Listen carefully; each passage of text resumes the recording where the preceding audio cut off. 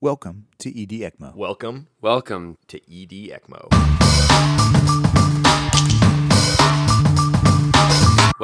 Welcome. This is ED ECMO. All right, ED ECMO, it's Zach Shiner, and it is August 2023.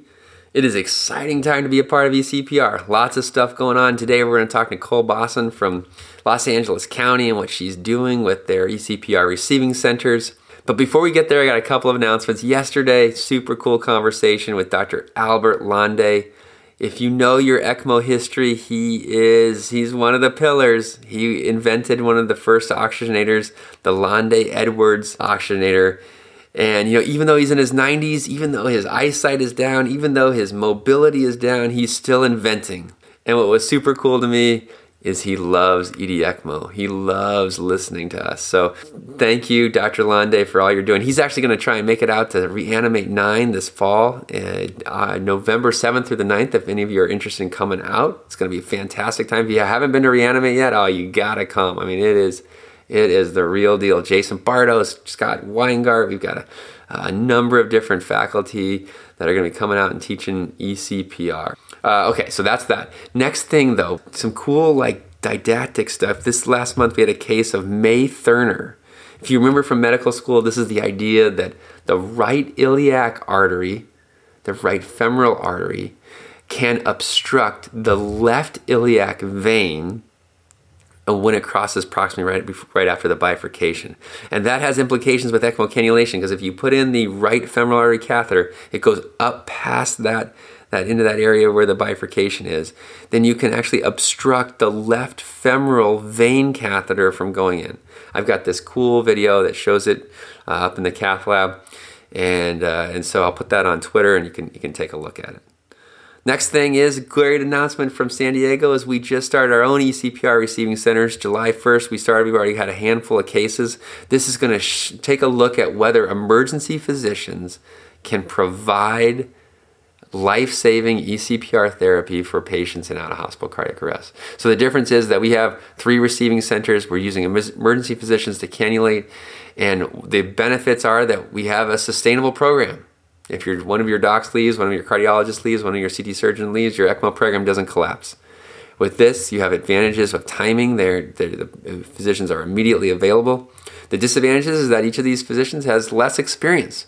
And so what we're going to see is, does that make a huge difference?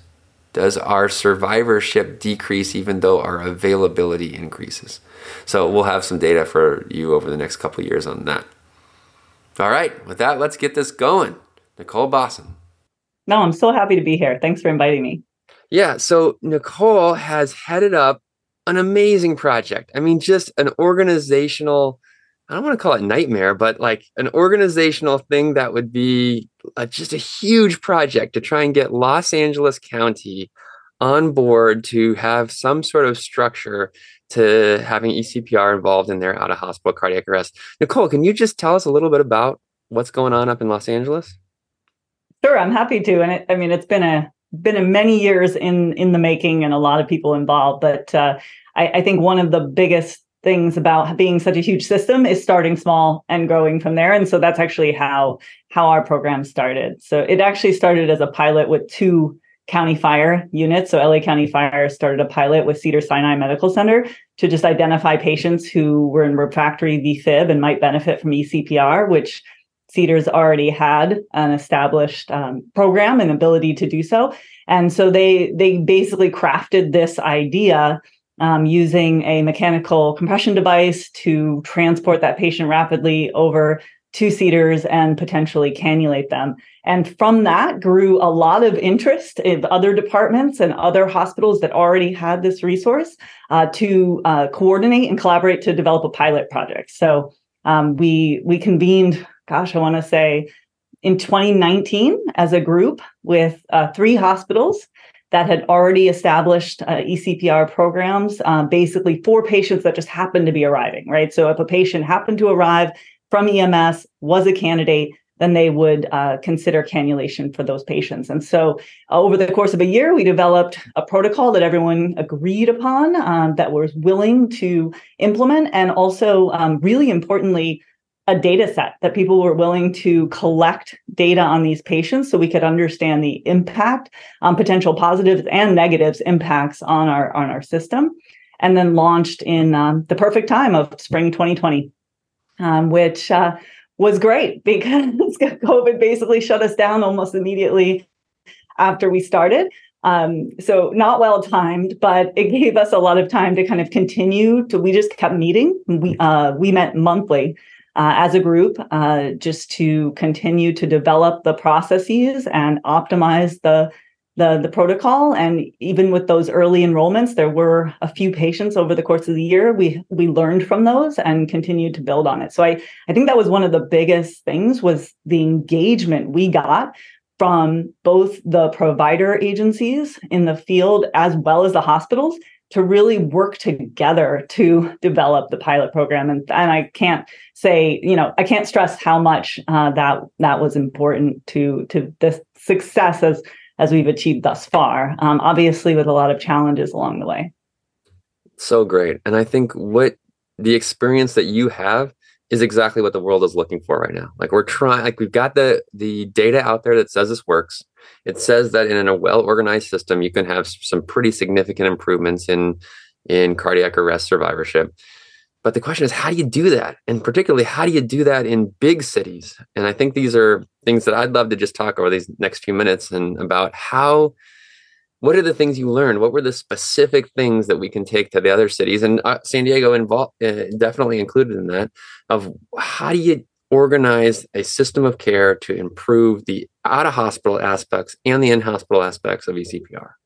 Well, we're still learning, so I don't have all the answers there for sure. I think, one thing that's been both a criticism and a reason for our success is starting small, not just by the number of agencies and hospitals we involved, but also with our target population. And so, we were careful when we selected which patients we wanted to offer this therapy to, because we didn't want to potentially harm patients by prematurely transporting them from the scene early, and potentially that they wouldn't even get the therapy or benefit from the therapy. So we really started with that refractory VFib population, which has the best data, in my opinion, for the potential benefit.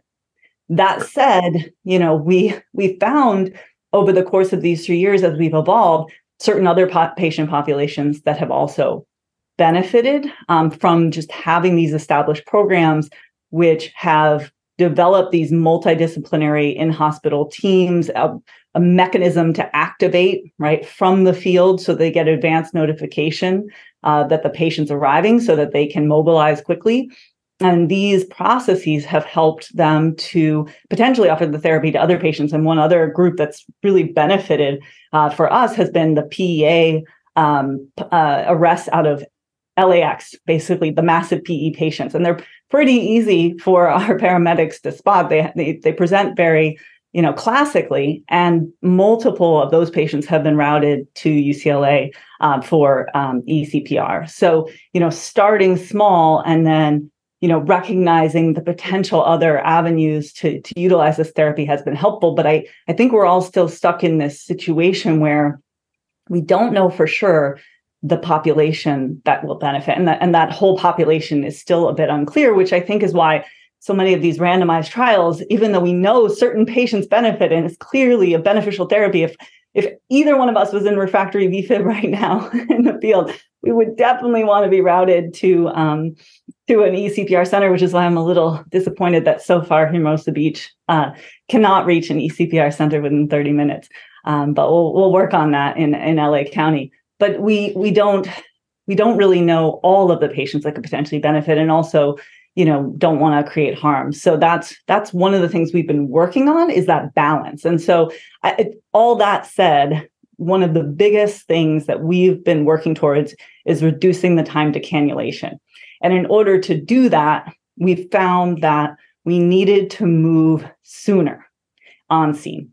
And when you need to move sooner, then you don't necessarily have all the data to say, is this patient, a patient that needs ECPR?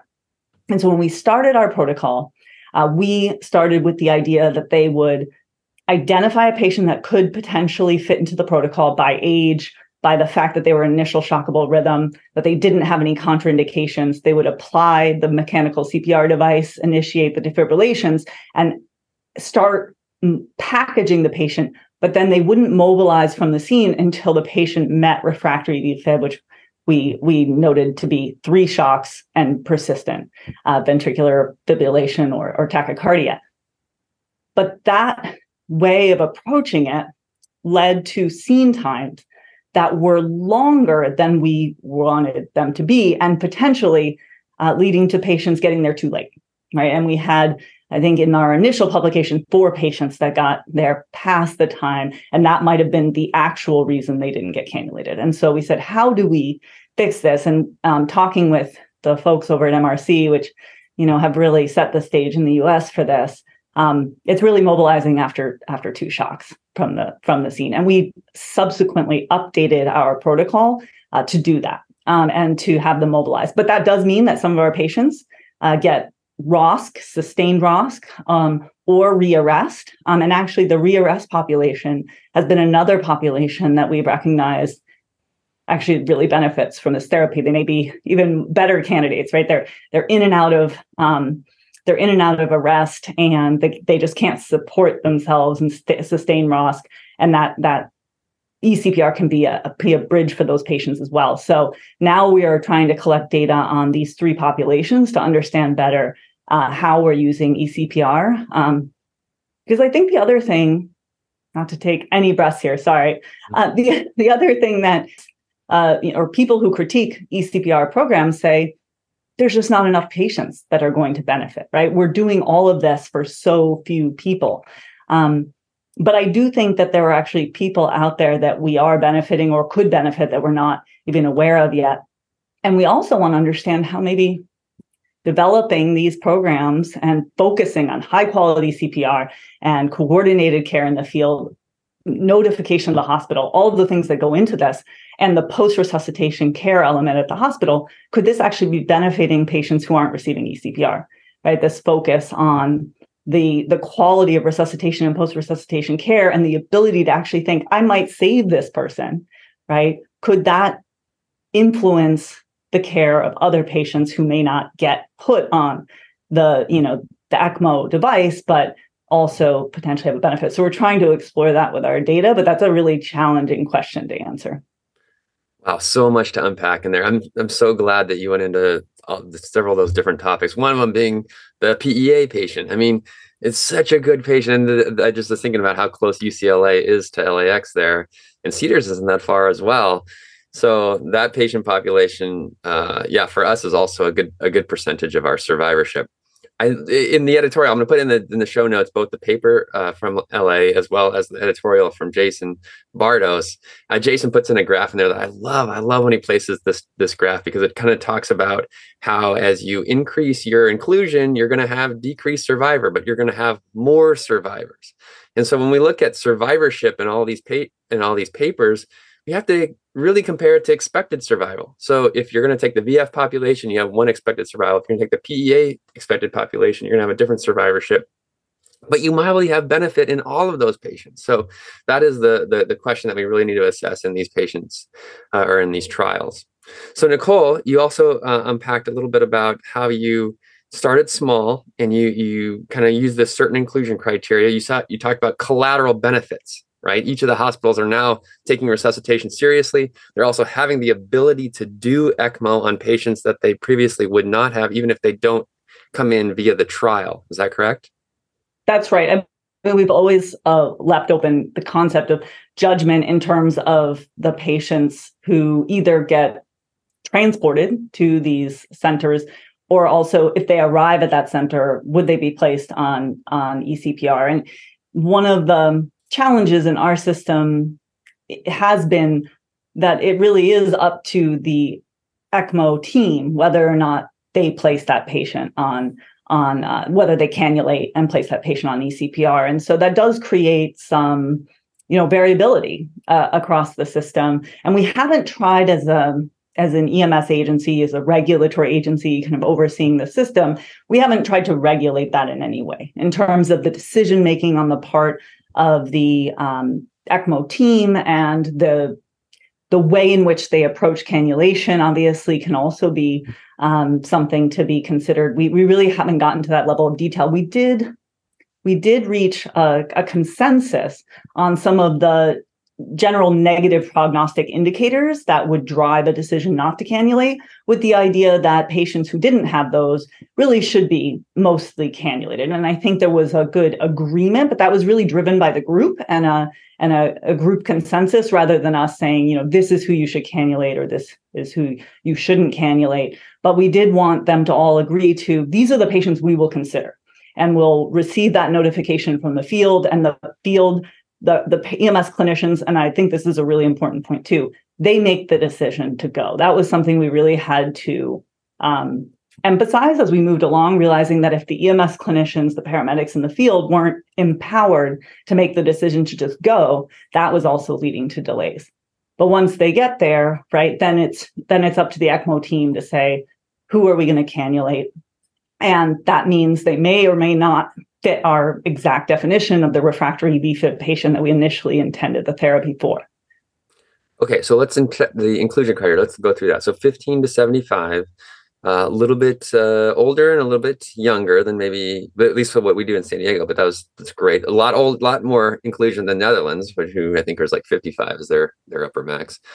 You included VF patients, but nothing in there about bystander CPR or witnessed. You said if it's VF, we're going to go. Is that right? That's correct. And the 15 is a little strange, but that's because that's how we define adult for EMS protocols in LA County. And so just from a logistical standpoint, differentiating that age, and it seemed reasonable that teenagers who were not responding to the initial therapy could benefit, or initial field resuscitation could benefit from ECPR. So we use that criteria. And the 75 is definitely a negotiation. I think the primary target up to 65, but we have had successes with patients older than that. And we know the median age for cardiac arrest is 65. So to exclude everyone above that, seems like a shame, because people are, having extended health spans as well as lifespans. I think there's definitely a group that can benefit if they are otherwise healthy. And yeah, we didn't include the requirement that they have bystander CPR or witness. I think there's two reasons for that. One is we were really trying to mirror the MRC criteria. And also that is a really difficult metric, the bystander CPR. We, some of the physicians over at LAFD had demonstrated there's a huge discordance between when the dispatcher notes that someone's doing bystander CPR and when the paramedics arrive, whether or not they note that someone was doing bystander CPR, whether it's they stop when the paramedics arrive, whether they get up to open the door. Just frankly, that alone seemed like a tough, hard stop, versus if you're in VFib and you continue to be in VFib, well, that's to me a sense that you still have, some perfusion to allow that heart to continue fibrillating. And that's a potential, patient who may still have a viable neurologic outcome. And so we went with that broader approach. Excellent. Okay, yes, so totally. And the MRC, just for those out there, Minneapolis, this is the crew that's really changed the game, and we referenced them many times. I noticed that also you adopted a lot of that for when they get to the hospital, about the same kind of inclusion criteria with lactate. The other thing that you mentioned is about changing it from 3 shocks to 2 shocks. I know it sounds like minutia, but this is super important. I mean, that time frame to get off the scene is key. And we actually chose two shocks as well down in San Diego, because we think that when you look at the survivorship of VF, once you get past that second shock, you really are meeting that area where we were talking about initially. Are you benefiting the patient more? Or are you harming the patient by transporting them? And after that second shock, I do think that is the appropriate time to start loading and going, getting them in the ambulance and getting them to the hospital, because that time frame of how long it takes you from initial arrest to getting them on pump is so critical for their survivorship. Yeah, I totally agree. And that was something that we needed to kind of make that shift to actually start meeting our target of 15 minutes or less on scene, which we finally met on patients once we moved that target to mobilizing after 2 shocks. But I think importantly, one thing that we have insisted upon is the mechanical compression device, which even though the studies don't show a neurologic benefit from mechanical compression devices, utilizing those during transport allows for both the continuation of quality CPR as long as they're monitored effectively, and also the safety for the paramedics when they're transporting. So I think that's an important piece that's also been a limiting piece in terms of potentially expanding to other EMS provider agencies, because that's a cost, right? To both purchase the devices, implement the training, et cetera. So that's been something that we've had a hard line on, that everyone needs to have a mechanical compression device to participate. Okay, two things. You said you empowered the medics to make the decision. I want you to speak on that. And then I also noticed, just in reference to what you just said, you had rendezvous mechanical chest compression devices, right? Supervisors that were taking these to the scene. Tell me about that, those two things. Yes, absolutely. So the first concept was we had noticed, and this comes back to our monthly meetings. So at our monthly meetings that we've been having since the start of the study, we look at each enrollment, each patient that's transported, and we kind of discuss together what the challenges were, what the time intervals are, what ultimately happened to the patient. So we all learn from each of the enrollments, especially because they're relatively rare. It's been a very effective way to identify ways to improve. And one of the things that was noted was that the discussion with the base hospital, which we use for the online medical direction, which was meant to really be a push of information to notify them that the patient was coming and was an ECPR candidate, that was leading to a discussion point of, okay, when do we mobilize? When do we go? Does the patient meet all the criteria? And that was slowing things down. So by saying to the paramedics, you make the decision to go, you notify the base hospital as you're rolling. So it's not more a discussion about decision-making, but rather we've identified this patient as an ECPR candidate. We have applied the Lucas or, AutoPulse. All of the agencies in our particular pilot are using Lucas just because that was their choice. And mobilizing the patient, then that prevented that delay of the discussion on scene. So that was really important. The rendezvous system was a solution for a larger agency, which was LAFD, to be able to participate and offer this therapy to patients, particularly around LA General, our one of our county hospitals, and certainly a population that we wanted to be able to reach. They didn't have the funding or ability to put a mechanical compression device on all of their ALS units, which is well over 100 units. So what they did instead was say, we're going to put the mechanical compression device on the EMS captain unit and dispatch them to the cardiac arrest, which they were already dispatching to the cardiac arrest. So they would then arrive shortly into the resuscitation and be able to apply the mechanical compression device for those patients who met our criteria and then transport. So it was an alternate model of deployment. And I will say it's been kind of a mixed bag, right? Like there are definitely times where the EMS captain was not able to arrive on scene, and that patient therefore could not benefit from the mechanical compression device transport to the hospital. And critical decisions had to be made about how to manage in those situations. So it's a funding issue more than anything. I think having the mechanical compression device on every unit is ideal.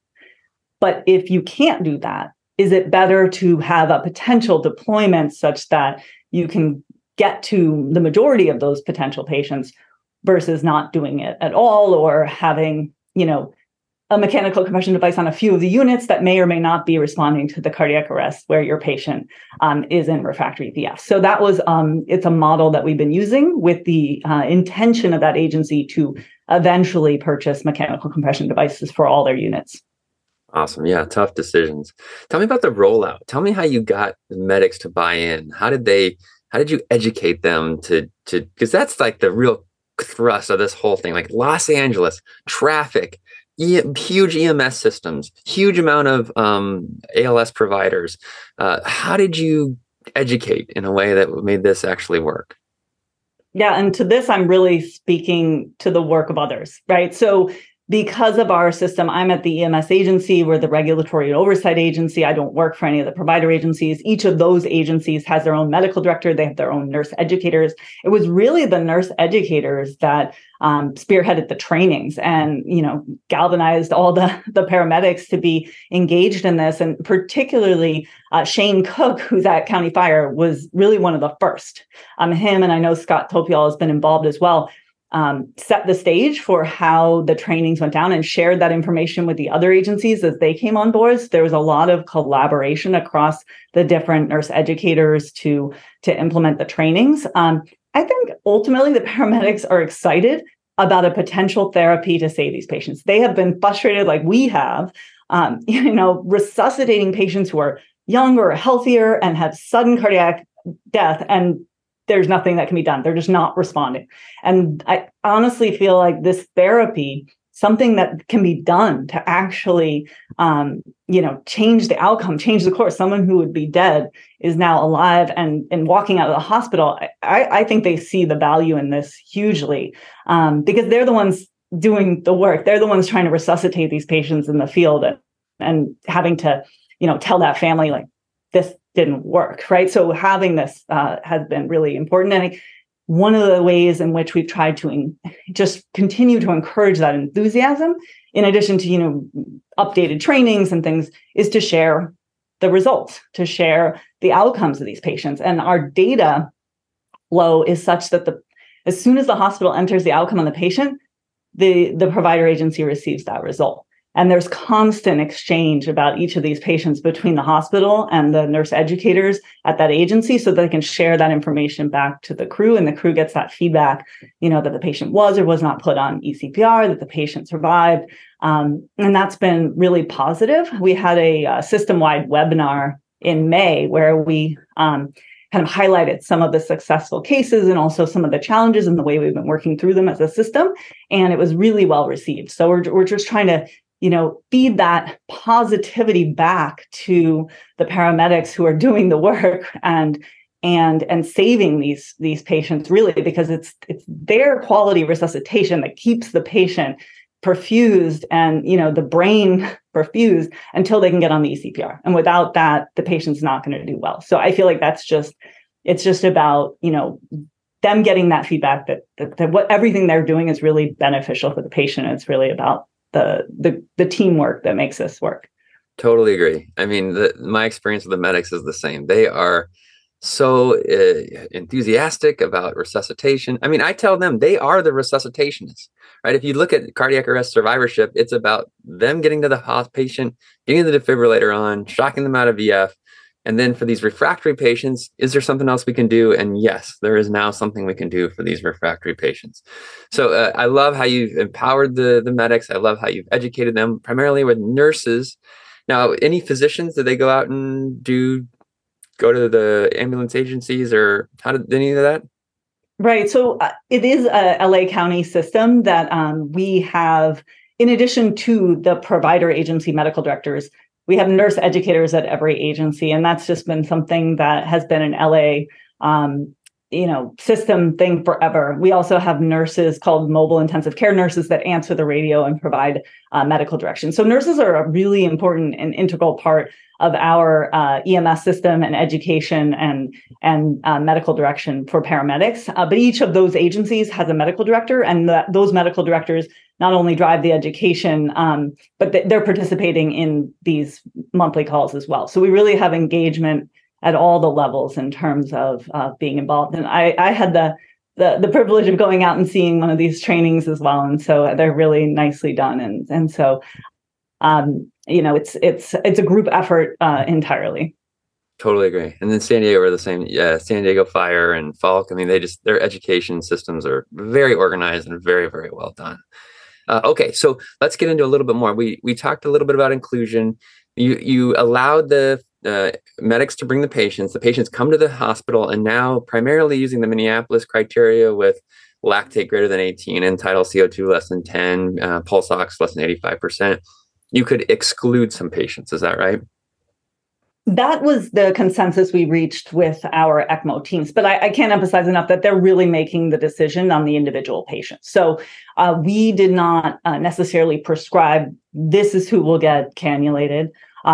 When the patient arrives, the ECMO team evaluates the patient and makes the ultimate decision to cannulate. And we did agree on those general criteria based on the MRC data that they demonstrate more, poor prognostic indicators. But none of the places were obligated to use that as an inclusion criteria. Is that right? They are not obligated. It was okay. a consensus agreement that those would be the things that would be considered as factors as part of the decision making. And we do try to capture the decision making because, a lot of our patients are ultimately not getting cannulated. We have about 30% of our patients routed get cannulated, which I think that is fair, right? Especially as we move towards earlier mobilization. Some of the patients aren't getting cannulated because they have sustained ROSC. Other patients, there's additional information learned about their past medical history or reasons why they may not be good candidates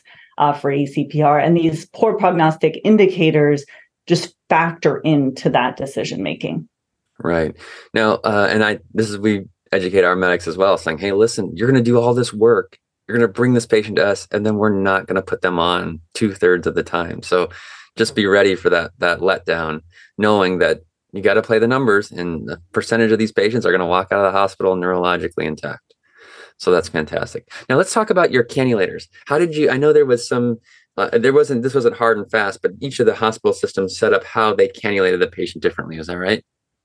Right, because we actually started the program on the concept that these hospitals had already established an ECPR program. So they had an ECMO capabilities, and they had established a way in which they could place patients in cardiac arrest on ECMO.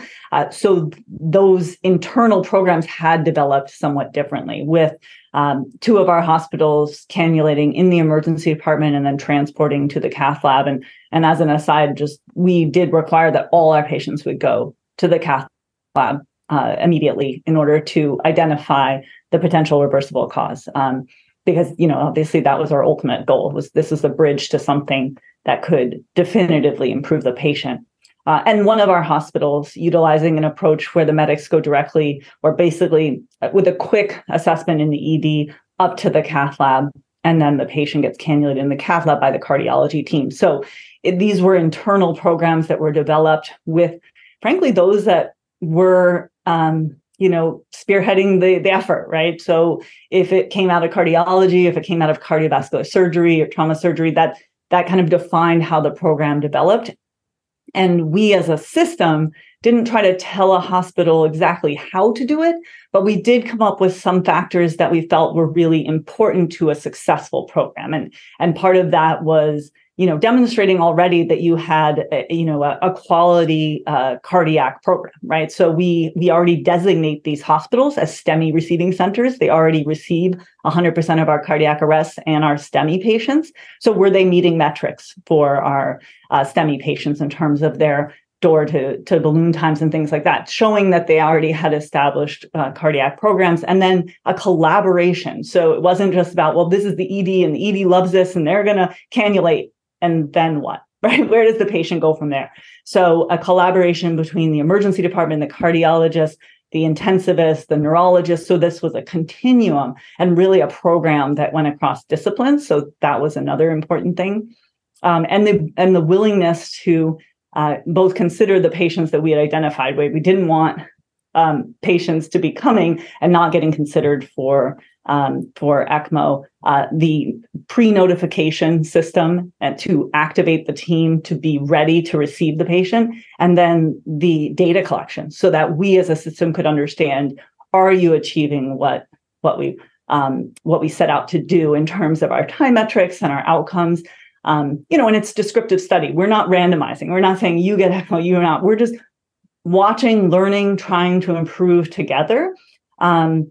And having the data and being willing to share that data was really, really important so that we could all improve. So we didn't even, we didn't look at how they were cannulating. We don't even look at, and this could be a criticism, we don't look at time from arrival to puncture and puncture to flow. We just look at time of arrival to flow on ECMO, right? So those internal quality metrics are important to the program, and we expect that they are, in fact, engaging in their own quality improvement and insurances processes. But from a system standpoint, we want to know, did we get that patient on ECPR within our target timeframe, and what are our outcomes in terms of survival with good neurologic outcome? And I've been very happy that the patients who are surviving with good neurologic outcome. I think that's really the key.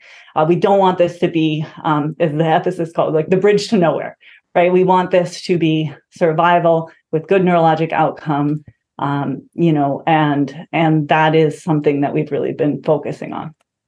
Okay, a lot of stuff in there. And the last part about neurologically intact survivorship, I mean, we see this pretty much everywhere. That's a big criticism. You're going to put people on, they're going to be brain dead. We just don't see that. We don't see that in any of the papers. And in your paper included, all of your patients that survived were neurologically intact. In fact, the only non-neurologically intact survivorship patient you had didn't even get ECMO. So you can have the criticism that, but I think that's not a big criticism. The other one that you brought up in your paper too, which I love, is that they weren't on ECMO for very long. They're only on ECMO for like 2.5 days, and their ICU stays were comparable. So the idea that you're just going to bombard the ICUs with these patients is not upheld with your study as well. Back to the cannulators. Okay, so, and just so I know, there were 3 hospitals. It seems like it was either cardiology or CT surgery that did the cannulation. Is that correct? Right. And we now have a 4th hospital. So that was a whole nother learning experience, was bringing on another center to meet all these criteria. And that hospital also uses cardiologists to cannulate as well. In fact, it really does vary, because it's not just CV surgery. One of our cannulators is an anesthesiologist by training, but he's on the ECPR team. We do not have ED physicians cannulating at any of the sites, to my knowledge, as of this point. There has been some discussion, but at this point, there are either CV surgeons, anesthesiologists, cardiologists cannulating, whether or not it's in the ED or in the cath lab. Yeah, you commented on like kind of trying to cut off each little minute that you could possibly cut off. And in your scene times, your times that you put in the paper, 8 minutes to call to scene, 19 minutes on the scene. Okay, so you can maybe cut off a few minutes there. Transport time is 16 minutes. Hard to change much of that, especially when you're in Los Angeles. But then this last one is, it is a little bit of stuff to think about, the 31 minutes to cannulation, because, the MRC, theirs is 6 minutes, and that's just, it's outrageous. It's unbelievable. They're just a step above all of the rest of us. But 31 minutes, that is a big chunk of time. And is there a way that we could actually decrease that? Because I think if you look at the survivorship of the MRC data, you see that it's that 30-minute to like 45-minute sweet spot that if you can get them on pump in that time, then the survivorship is phenomenal. And then you get down into still good survivorship at the 20 to 30%, maybe closer to the hour. But any comments on that as far as that time frame, the time from arrival to the hospital to initiation onto the pump? Yeah, you're absolutely right. And obviously, it's hard to beat MRC. They really have set the bar high. This was not, to be fair, our initial real focus of shortening time. We were very focused, especially, coming from the EMS perspective, right, on how do we get the patient mobilized to the hospital faster. And really, with this look at our initial data as a whole, we recognize that in-hospital component, not that we didn't know it was important before, but that is another target. And so something that we've been engaging in more focus on. What is interesting when we look at those numbers, and I look at them even, now past this publication, we've had a lot more enrollments, is there's a huge span. So the range is huge. Some patients are getting on within less than 10 minutes for sure. And other patients it's much longer. And, one of the questions we were having is it decision-making time as much as it is cannulating time? And obviously some patients are going to be challenging to cannulate, but are there other things that are contributing to these kind of patients who are taking a lot longer? But it's a huge range. And so I think that you're absolutely right. That is an area that we need to focus on. And we still have not to be fair to the criticisms, we are not meeting that under 60 minutes consistently. We are still trying to get there. And I mean, that's kind of how we need to work towards better, right? When we started our STEMI systems, we weren't perfect, right? We're moving towards improvement. I think to say, well, let's not do this because we're not perfect yet, but we have all these patients who are surviving, right? So how do we get better, right? And you can only get better if you're actively trying to do it and improve on it. So that's something that we are working on, and recognize that, there's definitely room to continue to improve and potentially, therefore, have more patients that can actually get this therapy and then survive. Spot on. I love it. The time to initiation also is involved with how available that physician is, the cannulator at that specific time. We saw this in the Netherlands where, they were having to call people in and the times were just massive. And so this is one of the questions. This is one of the big questions in the world right now. Like, who should cannulate? Do they need to be immediately available? Do they need to have access to a cath lab to do this? And Los Angeles is a great example of like trying to figure it out. And what's, I think, maybe one of the biggest take homes from your whole study is that you had iterative change. Is that you learned on the roll. Like you said, okay, this didn't work. We need to cut the EMS times down. How do we get better enrollment? Like all these things they're part of the deal. We have to learn on the run about how your city is going to be able to optimize this care. And I think you're absolutely right. I think there's a balance, right? You don't want so many people doing this that they don't have any experience with it because it's such a rare thing. But at the same time, if you don't have the cannulators available immediately, you're going to miss out on that opportunity to help that patient. So a balance is really important. And I think, we have definitely had challenges at some places where, there's only one or two people doing it. How do you make sure that they just work 24/7, basically, right? I mean, they're just on call all the time. Our pre-notification has been hugely important because we have successfully been able to mobilize the teams to meet the patient there, even when they're not always immediately in, they're not the ED physicians, so they have to move to the ED. That pre-notification has been very helpful, but I don't know that we've optimized it yet in terms of balancing that idea of having enough cannulators that are very comfortable with the procedure and can affect it well, and always be available. Yeah, it's a tough, and this is in San Diego. This is what we're working on right now. So we'll be the antithesis of that. We have, almost 100 cannulators now for 3 different sites, all ER physicians, and also cardiologists and CT surgeons as well. And so we'll see. How does this data match up, and how do we get the best outcomes? Because there's high risk for complication in these patients, no matter how you look at it. And if you have decreased experience in cannulation, then probably the cannulation complications are going to go up. Now, even just to take 1 second also to look at capture. So for this study, it was during COVID, so it kind of makes it you're unable to really assess how much you captured. But 11 ECPR patients in 2 years, is that right? Yes. So there weren't a lot of patients, and the question has come up. Like, are we missing? Do we really understand our denominator? We have put multiple things in place, ways of capturing these patients. So we do believe we had a significant reduction. And I know a lot of people or a lot of systems noted this around the country and around the world in initial shockable rhythms during COVID. And it just really dropped for us. So I think part of it is actually it's a small geographic area ultimately in LA County that is participating because they have to be within 30 minutes of one of those ECPR centers. And this is based on the 3 centers, kind of some of which there's some overlap. And so we did have our provider agencies evaluating through their screening processes for any patient who might be refractory VFib that could have been missed, right? So that we can provide that feedback back to the paramedics as well. Say, hey, this was a potential candidate that you hadn't recognized, and trying to, capture all of those patients in the database. So a lot of our patients in our data set didn't get cannulated, but it's a patient either that was recognized and routed and ultimately didn't get cannulated for whatever reason, or occasionally a patient who was in refractory VF and didn't have any contraindications that wasn't even recognized.